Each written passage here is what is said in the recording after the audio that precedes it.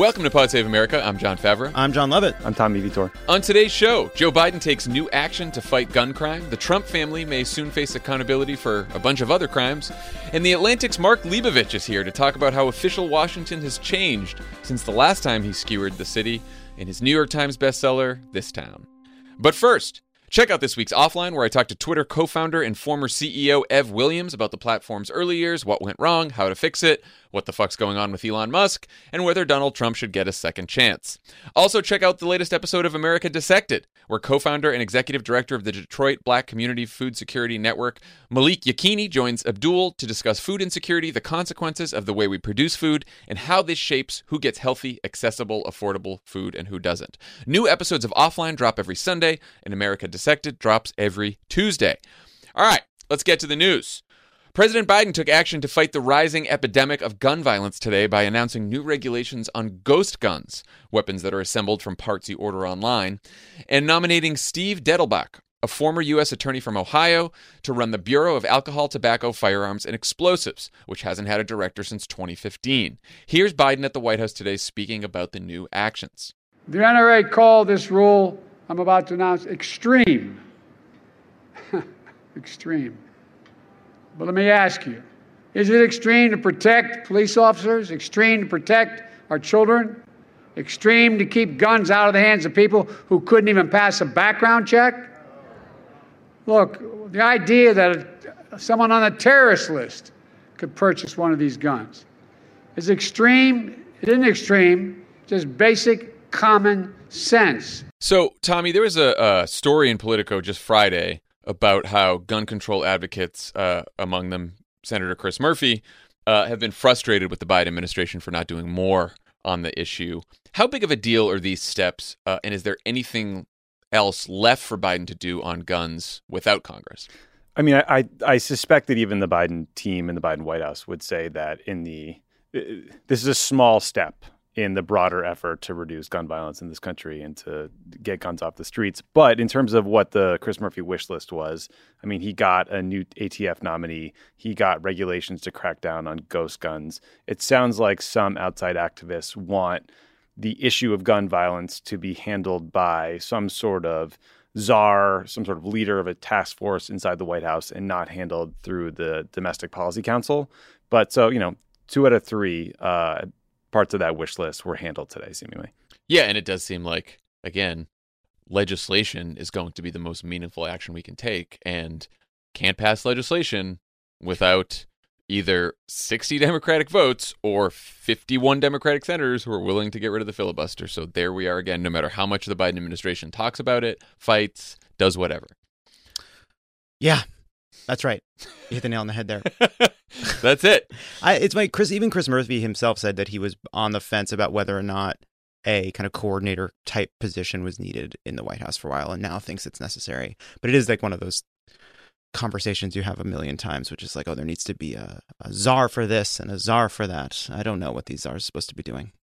Czars are helpful. They bring focus to an issue. Yeah. They help with organization stuff. But again, it is a pretty small step. Yeah. I'm not against the czar. No, of course. We've talked before about how crime is one of the big issues Republicans will be running on in the midterms. It's also one of the top issues on voters' minds. Lovett, do you think Democrats should respond by talking about common sense gun control and hitting Republicans for blocking any action to reduce gun violence? No, I think cowering in fear of the issue and trying to change the subject has been going really well. Yeah, look, we have to talk about it. I think that Republicans have this giant megaphone where they've been telling a basically false story that this is like a Biden crime wave or it's a Democratic city crime wave. Neither of those statements is true. Gun violence began rising and crime began rising during the pandemic. Gun violence and deaths are just as prevalent in red states as they are in blue cities. In fact, you are much more likely to be murdered if you live in the reddest of red states than in the bluest of blue states. So I think we have to talk about it. We have to make an argument. We have to make an argument about guns. We have to make an argument about public safety and do it on our own terms. Yeah.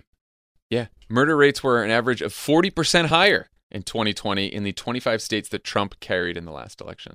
Tell me one other thing I would add too is I do think,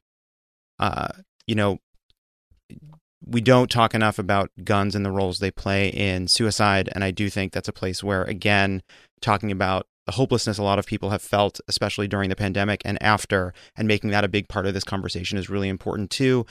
Gun violence is often, I think we focus on some of the most egregious and violent mass shootings. Those are terrible. They are a scourge on our society. They are a representation of a failure on every possible level. But at the same time, the most likely way a person is going to die with a gun, it is by their own doing. And I think that sometimes is lost as well. Tommy, what do you think about the politics of this issue? I saw, Chuck Grassley put out a statement as soon as Biden had this announcement today saying, it's not guns that are the problem. It's the defunding the police and the Biden crime wave that are hitting all these cities. What do you think Democrats should how should respond to this? Yeah, I think we've seen all kinds of evidence that Republicans are going to run on crime. We're even seeing it here in liberal Los Angeles, where the mayoral race is currently focused on crime and murder rates in the city and a whole set of associated issues. So, yeah, I would like to see Democrats go on offense on the issue. We just can't be constantly explaining what we are not for. We have to talk about what we would do to make people safer. If you look at 2021 Pew polling, 53% of Americans think gun laws should be stricter than they currently are. You can take smaller slices of the gun issue, like support for expanded background checks, support for banning high-capacity magazines or banning assault rifles, and get even bigger majorities in support of those issues. And there are two policies in that Pew poll that Republicans support, a majority of Republicans support. One is preventing those with mental illnesses from buying guns, and the second is subjecting private gun sales and gun show sales to background checks. So the point is, you can find ways to make this a wedge issue that puts Republicans on the defensive and that makes them own the increase in violent crime, because obviously people wouldn't be getting shot as often if their streets weren't flooded with guns. It's a huge problem. We've known this for a long time. There was this woman who wrote an article called How to Murder Your Husband. And then she is currently on trial for murdering her husband. But one of the steps she took was trying to make a ghost gun so that the gun couldn't be traceable. Unfortunately, she did order it on eBay, which sort of backfired, ironically, no pun intended, on her. But she did claim she just bought that for research. Oh, my God. I don't know where Republicans are on this ghost gun issue, but it feels like you could put together a pretty scary ad about how, a terrorist could assemble a ghost gun while Republican member Jim Jordan, I don't know who, opposed it. That feels like a pretty easy way to make this, hit home for people. Again, this regulation that Biden announced today, to go back to Lovett's anecdote, would make, in case you weren't stupid enough to buy your ghost gun on eBay, they would make this traceable. This is what Republicans are against, purely making the purchase of ghost guns traceable. Look, I think it's very easy for Democrats to say, at a time when gun crime is on the rise, Republicans want to make it easier for you to get guns. It's for hunting, John. They don't want to hold bad cops accountable, and they don't want to give good cops the support they need to keep our community safe, right? You don't want these deer knowing where this gun is from.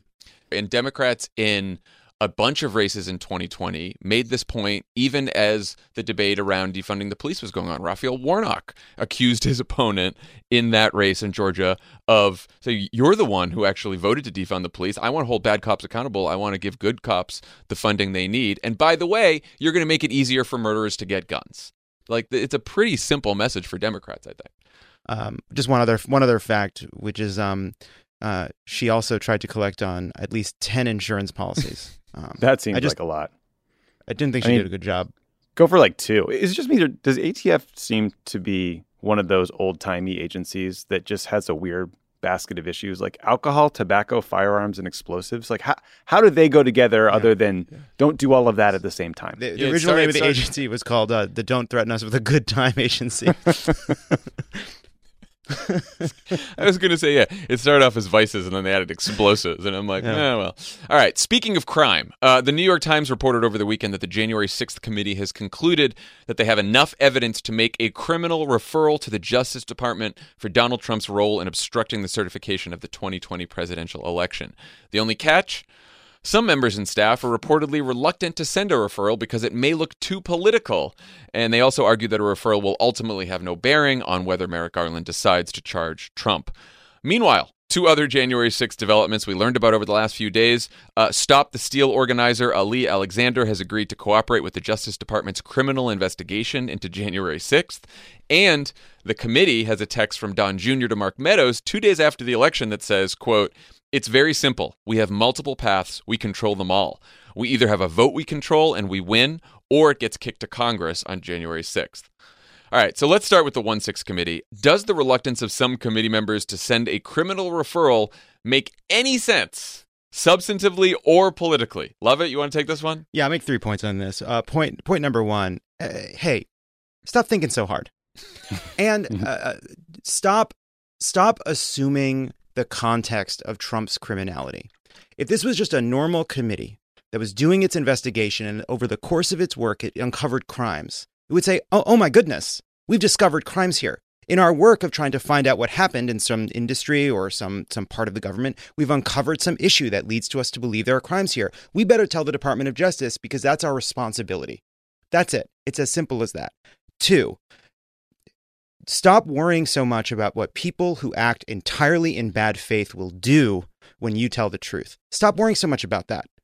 Legitimacy isn't something bestowed by God from above, and it's not going to be given to you by Fox News. Legitimacy is something you create by your conduct. You get it, or you get from David Gergen in agreement. Or you can maybe get some in agreement with a cup of coffee. Correct. That's correct. David Gergen on the Morning Joe set with the legitimacy. He will give you legitimacy. And that's it. I'll just make 2 points. I will add one, which is one way to ensure that the press will frame a criminal referral as politically motivated is telling the press that you're worried a criminal referral will be framed as politically motivated. Shut the fuck up. Stop talking to the reporters. I remembered my 3rd point. Hey, you know what's a great way to totally fuck up how all your information will be received? Introduce the idea that the most important question is whether or not you include a criminal referral. Just lay it all out there. Whether you do the referral or not is ultimately a sideshow. The most important thing are the facts and the information you'll be sharing with the country, especially if some of it is new, and apparently some of it will be new. Why introduce this whole debate about will they or won't they on a criminal referral? That was the 3rd point. Also, just so obviously Trump and his allies are going to politicize whatever you do or say anyway. Of course, so stop thinking so hard. If you find evidence of a crime, send a referral, make the case in a way that is concise and lay it out in a letter or however you want to do it. The weird thing about this whole issue is that apparently the January 6th committee is mad that only one of their 4 contempt referrals to the Department of Justice have been charged, the Steve Bannon contempt referral. So they're mad at DOJ for not acting, but then worried about sending them a letter asking them to act. It makes no sense. I also just like to use this moment to point out, again, that Stephen Miller sued to block the committee from gaining access to his phone records because he's still on his family plan. And he said it was an invasion of their privacy. I just think that is endlessly funny. Thank you for bringing that up because that news was a couple weeks old and we have not talked about that on this podcast yet, which is the family plan. Shame defense. on us. Shame on us. We should say on this story. So the only congressperson who's gone on the record as being sort of wishy-washy in this is Zoe Lofgren, a Democrat on the committee, representative from California. Liz Cheney was asked about this story over the weekend, and she said there is no disagreement on the committee. And then she also said, by the way, it's absolutely clear that Trump and a number of people around him knew what they were doing was unlawful, and they did it anyway. So that's what Cheney's saying. And even in the Times piece that explored this question about this debate inside the committee, a bunch of members said we haven't even talked about this yet. They haven't even sat around a table and had this conversation yet. So this all felt like this got a little more public too soon in a really strange way. Don't return the calls. Reporter calls you. Don't return the calls. Don't return the email. John, we're journalists now, and I don't appreciate that. All right. Light is the best disinfectant. Well, democracy dies in the dark, John. Tommy, how big of a deal do you think the Ali Alexander and Don Jr. stories are? Hard to tell. So with Ali Alexander, I mean, he has told investigators that he communicated with some House Republicans. I think we knew about this because they talked about it on live streams and things. But it's like Paul Gosar, Mo Brooks, Andy Biggs, a lot of Arizona represented there. And he also communicated with Kimberly Guilfoyle. But I think the bigger question is he handed over thousands of records and sat for hours of testimony. It depends on what he said. The Don Jr. piece of this is particularly amazing. I mean, the texts from Don Jr. were sent on November 5th. They showed that he was focused on overturning the election before the votes were even counted, before the networks had called the election for Joe Biden. Don's lawyer, Don Jr.'s lawyer, is saying, look, he was just forwarding along an email classic case of just forwarding along the coup plan without reading it. But the message from Don that preceded the forward said, quote, "This is what we need to do. Please read it and please get it to everyone that needs to see it because I'm not sure we're doing it." So, not a lot of wiggle room there for Don. So, yeah, I mean, look, at the end of the day, like the president's idiot son is texting the White House chief of staff, all this stuff. He's also saying, fire Fauci, fire the FBI director, put Rick Grinnell, the Twitter troll that became head of the nation's intelligence community, in charge of the FBI, name a special prosecutor. So I don't know. Trump's kids are like deep in this shit, and it's pretty disturbing. I will say, the same day that Don Jr. Sent those texts to Meadows, he tweeted that the 2024 GOP hopefuls weren't doing enough to help Trump steal the election. So, which I believe once again, it was all happening in the open. It was all happening in the open. I would say 2 points about this. One, Mark Meadows, he must just seize up every time he gets a fucking text. His texts are terrible. That's what we've learned. It's terrible text. Terrible text. Two, yeah, Don Jr.'s lawyer pushed back, as Tommy said, by saying he was just forwarding on the plan. And I love that. Like, yeah, man, we don't think Don Jr. came up with the fucking plan. We don't think he's ever come up. Yeah, he came up with the legal framework for a coup. Yeah, we know him and Eric. Yeah, we know he didn't crack it. We know that someone else is giving him the information. That's not exculpatory. Still a crime.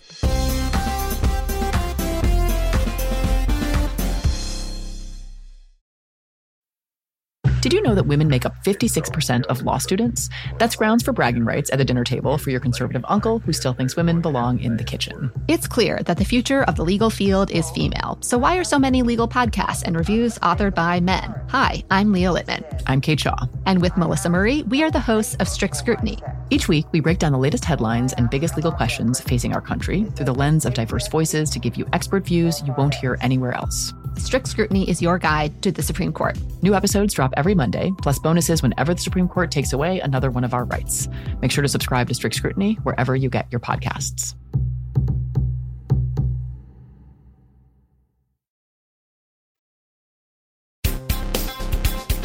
We were also reminded this weekend that the Trump family's corruption extends well beyond stealing elections. The New York Times reports that 6 months after leaving the White House, our old pal Jared Kushner got himself a $2 billion investment from the Saudi royal family's sovereign wealth fund. Despite objections from the fund's advisors, they were ultimately then overruled by Crown Prince Mohammed bin Salman himself. Tommy, Jared Kushner, Saudi Arabia. This story is just right in your wheelhouse.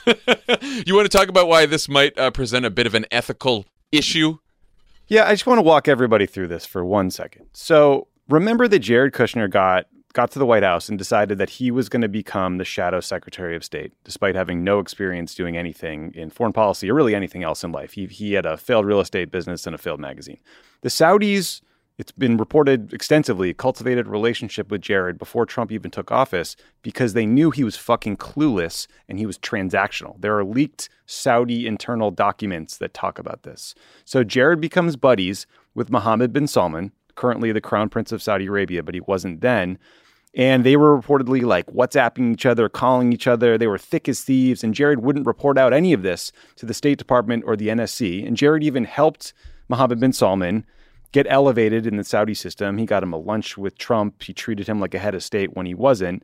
And then in 2018, when the Saudi government was caught dead to rights for ordering the murder and dismemberment of a journalist named Jamal Khashoggi in their Saudi consulate in Turkey, Jared helped MBS deflect blame, even though he clearly ordered the assassination. So Trump at the time even put out a statement that smeared Jamal Khashoggi after he had been murdered by the Saudi government and defended the Saudis. So Jared was their guy in the White House. It was obvious for 4 straight years.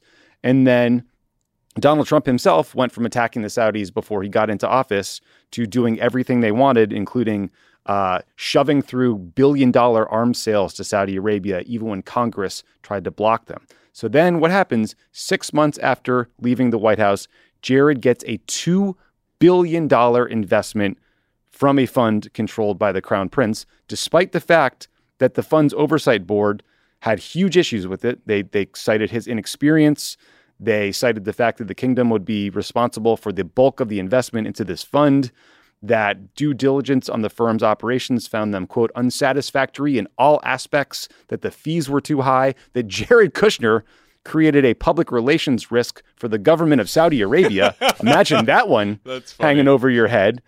And we also know that Mohammed bin Salman also gave a $1 billion investment to Steve Mnuchin, the former Treasury Secretary, who actually knows what he's doing in this space. Jared Kushner has never worked in private equity. Again, he bought a building in Manhattan for $1.8 billion right before the financial crisis and nearly he lost ran money his on family New York real estate into the ground.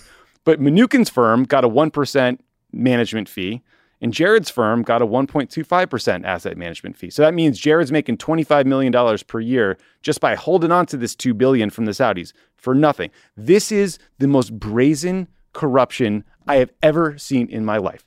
A $2 billion kickback for covering up a murder for a Saudi prince who is a homicidal maniac who chops up journalists with a bone saw. That's Jared Kushner. Smells fishy to me. I love it.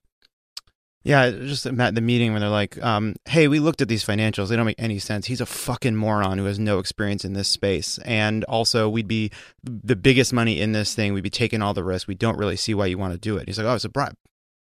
We got to do it. We got to do it. I said I would do it, so we got to do it. Hey, what do you guys want to do later? You guys want to ride around in Maybachs, maybe kill a couple journalists? They are. By the way, Jared said he was going to raise $7 billion. So far, he's raised 2.5. Apparently, it's all from overseas. $2 billion of that is from the Saudis. 4 years in the White House, Jared spent setting up this deal. That was the whole game. Unfucking real. And they're out there talking about fucking Hunter Biden. That's what they were talking about. Like, Jared Kushner doing this, Don Jr.'s forwarding coup plans. I'm not a Jared lawyer. Kushner, Look, we know that I'm not a lawyer. All right? That's something we all know. So but I think there are lawyers. They work for Merrick Garland. There's somebody looking at this. Maybe when Merrick Garland gets done delicately putting the final touches on the indictment, he's writing it in calligraphy. Melts the wax and puts the feather in the wax and then stamps it with the MG. Yeah, it's important. And then sends it off with a crow. When he finishes with that, take a look at this. Take a look at this active corruption. New York Times is just crushing it with these stories. They had the Kushner story. Yeah. Look, the New York Times, the investigative section of New York Times is at war. Is fighting to save our democracy from its op-ed page. That's the fucking situation. Now, you might think that all of this Trump family crime and corruption might send Republican leaders searching for a new standard bearer in 2024. But if Republican voters do nominate Trump again, the party will be right behind them. Here's Mitch McConnell's latest response to Axios' Jonathan Swann's question about supporting Trump and drawing moral red lines. Help me understand this. I watched your speech last year in February on the Senate floor after the second impeachment vote on Donald Trump. And it was an extraordinary speech. You spoke very powerfully against the most powerful figure in your party, the president. And you said Donald Trump's actions preceding the January 6th insurrection were a, quote, disgraceful dereliction of duty, and that he was practically and morally responsible, your words, for provoking the events of that day. How do you go from saying that to 2 weeks later saying you'd absolutely support Donald Trump if he's the Republican nominee in 2024? Well, as the Republican leader of the Senate, it should not be a front-page headline that I will support the Republican nominee for president. After you've said that about him, I think it's astonishing. I think I have an obligation to support the nominee of my party. I'm sure you could find moral red lines, where do you draw them? I'm perfectly comfortable with the way I have conducted my political career, and I'd be happy to respond to any specificity you want to apply to the term. What was it? Moral red lines. Moral red line. Yeah. Well, I'm very comfortable with my moral red line. Now, there's someone who is not too concerned with political appearances. That's incredible. It's like, oh, what a ridiculous question. I'll put the country after the party. I put the party before the country. What are we doing here? What, you want I'm to ask me surprised another you just week? didn't say moral red lines. I do not have morality. Never heard the term. What's this? Morality?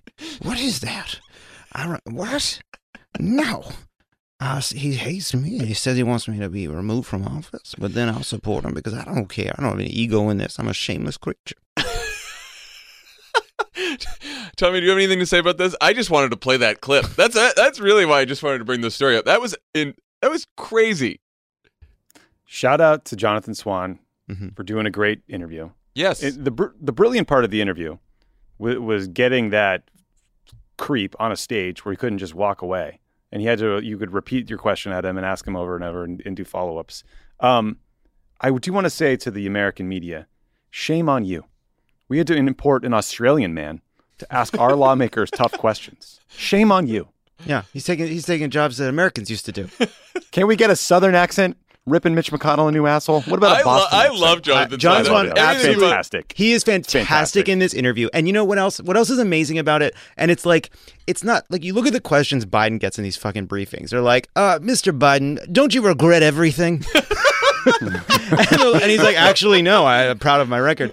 And this was more like, hey, I actually am concerned about this. Help me understand, And he gave him enough rope to hang himself. Well, it's also the art of... Unlike Mike Pence. The interview... Of course. The interviewers that have always gotten Trump or have done the best job are the ones who throw away the rest of the questions, stay on the one topic, and when they dodge, you just keep going back to it, and you go back to it. Doesn't matter if you had a bunch of other topics. Who cares? You got them dead to rights on this one thing. Keep at it. Extraordinary Make interview. news. Way to go, Jonathan Swan. Way to go. But yeah, anyway, Democrats, that's what Mitch McConnell does when you try to, ask him about political appearances. He's like, I don't fucking care. I'm trying to win. Swan also asked him at one point, will you be holding, if the Republicans take the Senate and there's another Supreme Court opening and Joe Biden's president, will you hold a hearing? And McConnell goes, I won't be answering that question. And Swan's like, what do you mean you won't be? He goes, I won't be answering that question. Next. That's it. Meanwhile, his contempt for the press and for voters, it's endless. It's boundless contempt for all bottomless. And I just think Democrats in a room somewhere being like, wait, if we say it just the right way, we'll have legitimacy. Oh no, the appearance of politics. We can't allow the 1-6 committee might be tainted by politics. It's fucking run by Liz Cheney. What are you doing? Well, if we get the words exactly right, we'll sneak it through, and the Fox News won't see it. They won't notice it. Send the fucking referral, people. Send the referral. All right. When we come back, we will talk to The Atlantic's Mark Leibovich about his new book. Thank you for your servitude. Thank you for your servitude.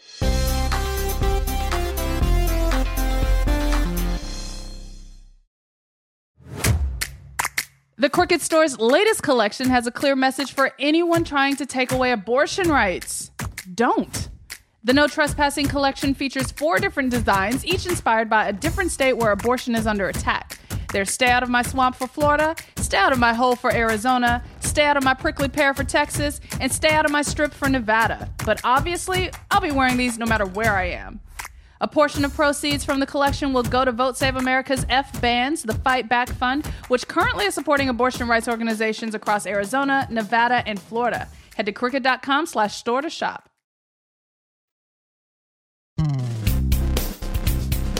All right. Since we're back in our nation's capital for the first time in a few years, we thought we'd find out what's been going on from the man who quite literally wrote the book on Washington, D.C. He's the doyen of Distown.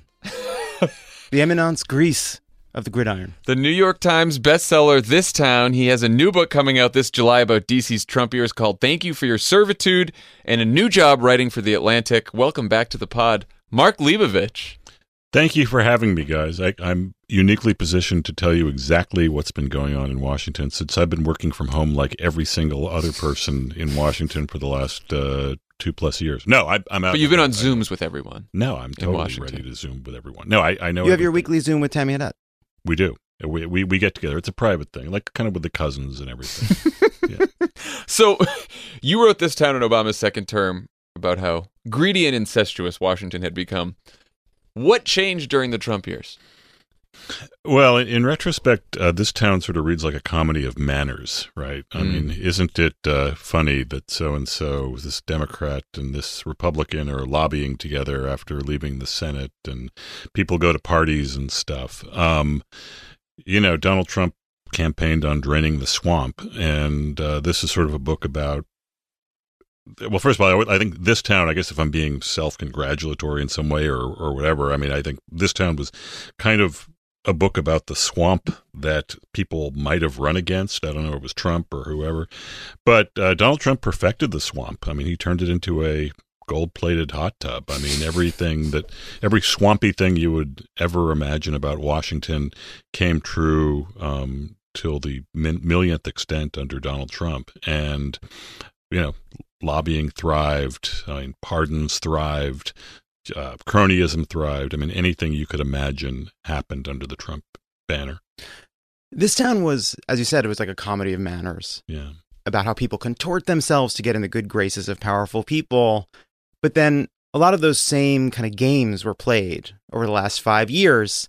But these are contortions over issues like sabotaging our elections, breaking the law, abject corruption. Were you surprised by how easily certain people were able to adapt to this new reality by playing the same kind of DC games? Yes. Look, this town was a much more bipartisan book. There was a pox on both your houses vibe to it. The media being one of the houses, everyone kind of got it. And the comedy of manners was, maybe a little gentle in retrospect, maybe a little harsh in retrospect. I tried to hit the right balance. I didn't always succeed. But essentially, it was about the singular kind of bipartisan feudal culture of Washington, D.C. This is a much more, frankly, Republican book, because the people who allowed Donald Trump to happen, Donald Trump to get elected, Donald Trump to thrive, Donald Trump to be rehabilitated over and over and over again and continue to be, the most potent force in the Republican Party are largely Republicans. They're Kevin McCarthy, they're Lindsey Graham, they're, Ron DeSantis, they're Fox News. And this is the view from the Trump Hotel. This is not, I'm not trying to out Bob Woodward or out Maggie Haberman, these great journalists on White House intrigue, or I'm not trying to out psychoanalyze Trump any more than, the psychoanalysts who wrote cover stories for all kinds of magazines about that. I write about the culture of enablement, if you'd call it that, within the Republican Party that came to define not only the party, but came to define a big part of Washington and prop up a very dangerous presidency. Of all the Republicans who ultimately bent the knee to Donald Trump, who surprised you the most? That's a great question. It was a lot of people. First of all, start with the people who ran against him. Okay. Yeah. Remember some of the absolutely catastrophic rhetoric that Lindsey Graham, that Marco Rubio, that Ted Cruz, Chris Christie even, less so, but they all hurled at him. These were things where, there was a moment, I think maybe in March or April, where Cruz, Rubio, Trump, and Kasich were left, and they were on the debate stage, and it was high dudgeon. It was, you are the most corrupt person I have ever seen, Donald Trump. The nuclear codes, you are the most morally hideous person. Like hyperbole that is so far beyond what you hear, even in a vicious debate that we are used to. And then the last question, I don't remember who the moderator was. It might have been Chris Wallace, said, well, having heard what we've heard tonight, will you all support the nominee of the Republican Party, even if it is Donald Trump? Raise your hand. And then Rubio, Kasich, Cruz, immediately. Trump, I think Trump, the question didn't apply to Trump because he is Trump. But essentially it's like, oh, okay. Now, yes, this might sound a little different. This might sound a little more extreme, but we're basically playing the same game. Whether Trump cares or not, they need to think about their viability once Trump loses in 2016, which they all fully expect will happen. They might run again. Rubio has announced that he's done with the Senate. He's sick of it. He's done with it. He drops out. He's dispirited. He is almost in tears that he lowered himself to making dick jokes about the president, and that's why he's leaving the Senate. And there are all these pieces while he's blind quotes with his staffer thing. I've never seen him more miserable in his life. He can't wait to leave. And, we know how the story ends. But it didn't just happen in 2016 either. It happened after the insurrection. You spent some time with Kevin McCarthy for, I think, a Times piece in April of 21. What do you make of that guy? What's going on with Kevin McCarthy? Kevin McCarthy wants to be Speaker of the House. That's it, right? That's just all. That is the holy grail. And look, it's as this town as it gets. A person wants a job, willing to do whatever it takes to get it. The central dynamic underwriting this entire book is people who know better, who get the joke, who speak one way in private about Donald Trump, who then go on stage or speak publicly or do press conferences about how Donald Trump is the most powerful figure and we revere him and he's the best president ever and he should go on Mount Rushmore and he should win a Nobel Peace Prize. I mean, these are things that President Donald Trump literally cared about and people literally went out and said. And Lindsey Graham, who is a central figure in this book and in these years, I think, from a psychological standpoint, from a political standpoint, from a policy standpoint, from a character standpoint, right? Who would literally weeping his way through John McCain's memorial services and then is on the golf course with Donald Trump, within weeks of this. He will go on the golf course and he knew all of Trump's erogenous zones. He'd say, thank God for reversing Barack Obama's terrible tragedy. And, and then he told me. Just say this to Trump privately. Yeah, but then he'd tell me, he'd say, you got to be deft about this. And this is on the record. He'd say, Obama drives him crazy. And so you can't praise him too much because then he'll lose respect for you. And, there was an interview I did with him that parts of this were in the Times Magazine in, I guess, 2018, 2019, but this was a fuller readout of it in which he basically just sat down and told me how he was playing the game. He was in South Carolina one day giving a speech to a Republican club somewhere around Greenville, and he was saying, it was after the Kavanaugh thing, he said, they hate us. They hate our way of life. They hate you. They hate us. And then literally the next day was up in Washington. I think it was either around the State of the Union or Trump was doing some joint session speech. And he knew that I got the joke. He knew that his colleagues got the joke. He knew that the people in the hallways got the joke. And this book is about the joke. This book is about the space between what Republicans in Washington, by and large in Washington, there are some elsewhere, how they know better and what they do and what they were willing to do and what they didn't do. It's interesting. I think it's certainly at the beginning of the Trump era, there was more of a conversation about character. Who would show character in this moment? I think it's actually mattered less because so few did. And now the conversation has been more about how do we change the incentives to make all of these craven and despicable and ambitious people act in a more civilized way. But I actually do want to ask you about character because you have spent so much time with these people on the spectrum of complicity, whatever it might be. Yeah. And if you would have said to us 6-7 years ago, hey, I got a list of the only people that are going to stand up against fascism in America. It's Liz Cheney, Bill Kristol, and Mitt Romney. I'd be like, what? That's a surprising group of people. I do think we spend a little bit too much time psychologizing some of these people, but I am still interested in what made certain people refuse to go along and certain people not. And I'm curious what you've found.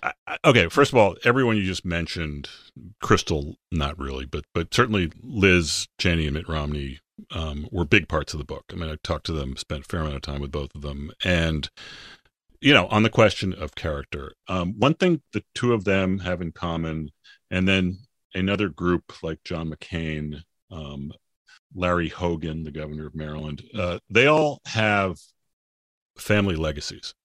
Liz's dad, say what you will about Dick Cheney. I mean, he's a historian. Liz is a historian. She worked in the Middle East in developing democracies. Mitt Romney's father was, at great personal cost to his political career, a real maverick Republican in the 60s when that was really hard around Vietnam, around civil rights. Mitt Romney, his career, he thought, ended in 2012 as like the flipping Mormon, as he said in that Netflix documentary about himself, as someone who, flip-flopped, who just was seen as opportunistic. And his Senate career gave him a chance to rewrite that ending a little bit. And, I say what you will about Mitt Romney. I mean, he stood on principle. I think he made a difference. Larry Hogan's father was also a maverick Republican during Watergate. He was the first Republican to basically come out against Vietnam on that committee, and he lost his election. So there were a bunch. I mean, John McCain's family legacy, he's talked a lot of it. So I think that's one thing they have in common. Combat veterans like Adam Kinzinger, that's another. There's a bit of a redemption story to all of them, too. Absolutely. Maybe Liz Cheney thinking about her father, Mitt Romney thinking about his legacy after the 2012 election. There might be a little bit of that, too. Yeah, there's something like kind of upsetting about that as well, right? Because there's something about having the power of a name already behind you to give you the ability to tell the truth. And some of these people that are just coming up being afraid to be squashed by the Trump machine. Well, it's funny. Congressman Raskin made that point last week when he was actually interviewing Liz Cheney. There was some kind of discussion around the 1-6 committee, and he said, it's easy for you. You have a name, you have a legacy, you have money, presumably you can do this, but like Mr. Backbencher from Ohio, he can't do it. He just has to like go along in order to keep his job and what have you. Maybe there's something to that. I mean, I am one of these people who believes that it's never too late to show character. I believe, it drives me nuts when, liberals say, oh, how can you even talk about Liz Cheney after what happened in Iraq? Dick Cheney, is a war criminal. They go to the sort of the circa 20. Well, there's a snide like liberals' new favorite hero, Liz Cheney. I'm like, Liz Cheney's not anyone's new favorite fucking hero. She just did something right. That's all. You could like, I disagree with a ton of Liz Cheney's policies. Still, even though he's not afraid to say it. Not afraid to say it. even though she did the right thing, I don't think we agree on anything. I don't think she's she doesn't need to be my fucking hero. She just did the right thing. Well, it's also just sort of like, I'm not looking for Republicans to be Democrats. I'm really not looking to do anything at all. But if there are a few who are able to see and be honest about what we're seeing, there's something to be learned from the fact that these people were able to reject or repel the forces, the pressures that are on all of these Republicans, to which Paul Ryan fell to which Kevin McCarthy is always succumbing. I think it would matter more if more of them were able to stand up. Oh, absolutely. I mean, someone's made this point. I mean, people have made this point repeatedly. I mean, is Donald Trump still so viable within the Republican Party, not to mention like a kingmaker within the Republican Party, because so many putative leaders in the party just waved the white flag and didn't bother, but after 2016, didn't bother to even combat him at all, or is it's a chicken and egg question, right? But I mean, Liz Cheney has lost. I mean, she's a pariah in that party. I mean, I went out to Wyoming, I guess last summer, maybe a summer ago. I mean, her security detail. I mean, remember the secure undisclosed location that Dick Cheney used to hang out in? It was kind of a joke. It's like after 9/11, you just don't know where he is. She pretty close to has a secure undisclosed location out when she's in Wyoming. Like, she was home for a week. It was a district visit. Her public appearances were not publicized. Her secure undisclosed location when I visited with her was in the Dick Cheney Federal Building in Casper. And to get in there was like getting into a prison. I mean, it was like there were checkpoints and metal detectors and pat downs and people lining the hallways. She's threats are through the roof on her. I mean, her security team is large. I mean, it's stunning what's happened to someone like that. But also, I mean, look, I will always be inspired by character, no matter what the background is. And even if it's the bare minimum, like, look, Mike Pence did the bare minimum. It's not nothing. Yeah. Yeah, Bill Barr maybe did the bare minimum. Brad Raff, I mean, whatever. We talked about this earlier. Yeah. I mean, I put Raffensperger in a different category. Yeah, and Bill Barr, I put the bear is right. Right. He was pretty ready to go along right at the end there. Well, Bill Barr goes into the example of, you don't get points for removing a nail you put into the side of the barn. It's all there. But look, I mean, character matters. I mean, I think we're in agreement on this, and this is a dereliction of character across the board. Here's a non-Trump Republican question that's really important. Do you think it was more annoying to get COVID from the gridiron or to be at the gridiron? I mean, I can't imagine. I mean, I didn't do either. I did not. I mean, I didn't go to the gridiron, therefore I could sort of hesitated. COVID. No, I did not. Well, he's been in the studio with us. Well, in I will closed say, space for an hour now. I recently left the New York Times after 16 years, and we were banned from these dinners. Like, there was Dean Baquet said, no more correspondence. And you guys are above that. We're total. Your Twitter policies, and you're not attending. I the will gridiron. say this: I agreed with that policy. I loved not going to the White House Correspondents' Dinner. I would go to after parties. Yeah, we love seeing at the after parties. No, the after parties were great. They were. Yeah, and also, in fairness, in the correspondence dinners I would go to before, I got a lot of work done. Like, you meet people, you see people you wouldn't see otherwise. Blah blah blah. But I didn't go to the gridiron. I guess technically I could have, but I'm not member of the. I've never been to the Gridiron. I haven't either. So because I'm so pure and above it all, I've always been above it all. You know this, of course. Do you regret your attacks on the White House Correspondents' Dinner, given how terrible the situation became for the country after it was canceled?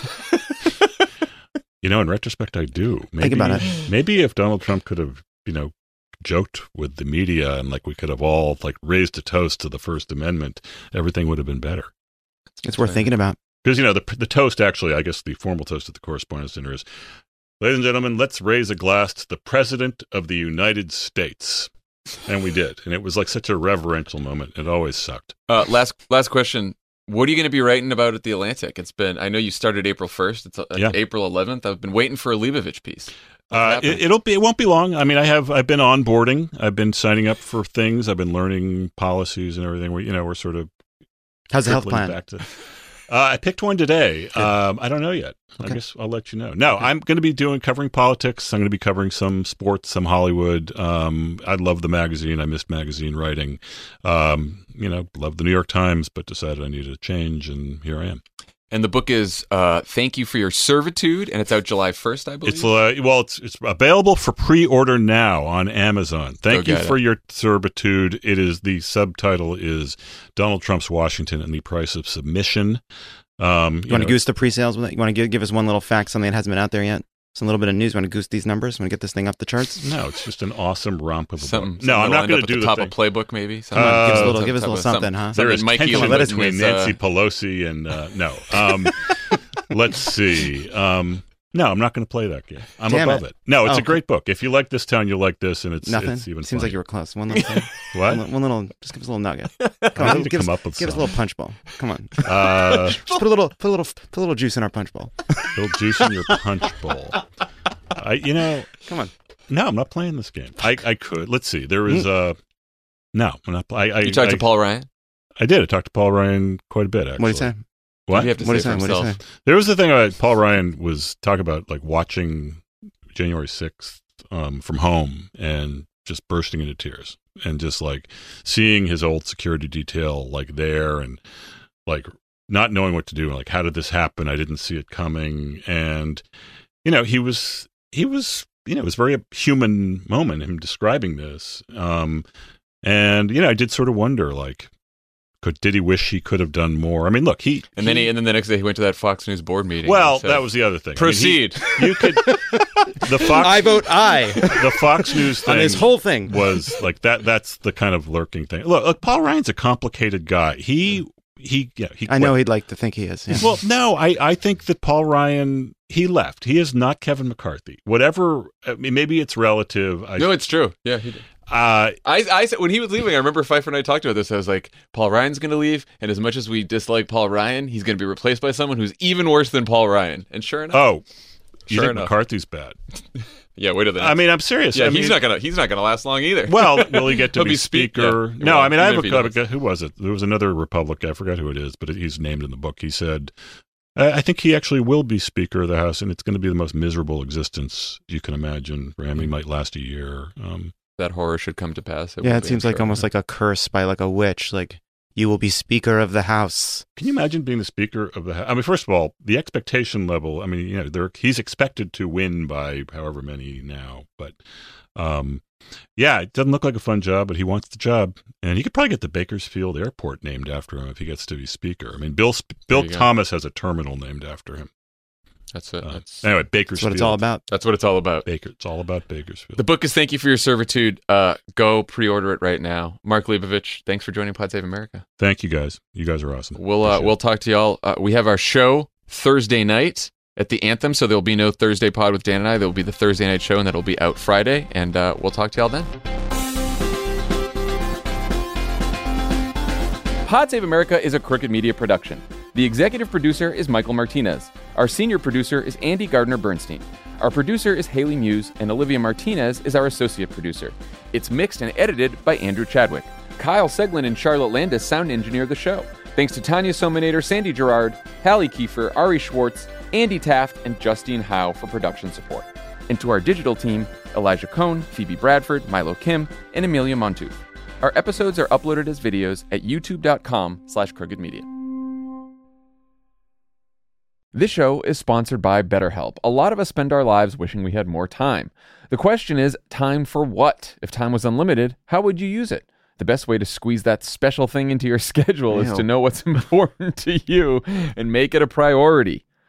You know. Have you been able to squeeze that special thing into your schedule, John? Yeah, I think it's thanks to therapy. Therapy can help you find what matters to you so you can do more of it. Mm-hmm. More time for you. Because we've been doing a weekday, I actually put that in my therapy spot. I replaced therapy with doing an extra podcast. It was a huge mistake. So what do you spend time doing at therapy now? Well, now I brought therapy back. I added therapy back to another time because it turns out talking. That's going to make the jokes better. Well, it's certainly going to make things better for the team. If you're thinking of starting therapy, give BetterHelp a try. It's entirely online, designed to be convenient, flexible, and suited to your schedule. Just fill out a brief questionnaire to get matched with a licensed therapist and switch therapists anytime for no additional charge. Learn to make time for what makes you happy with BetterHelp. Visit BetterHelp.com/PSA today to get 10% off your first month. That's BetterHelp, HELP.com/PSA.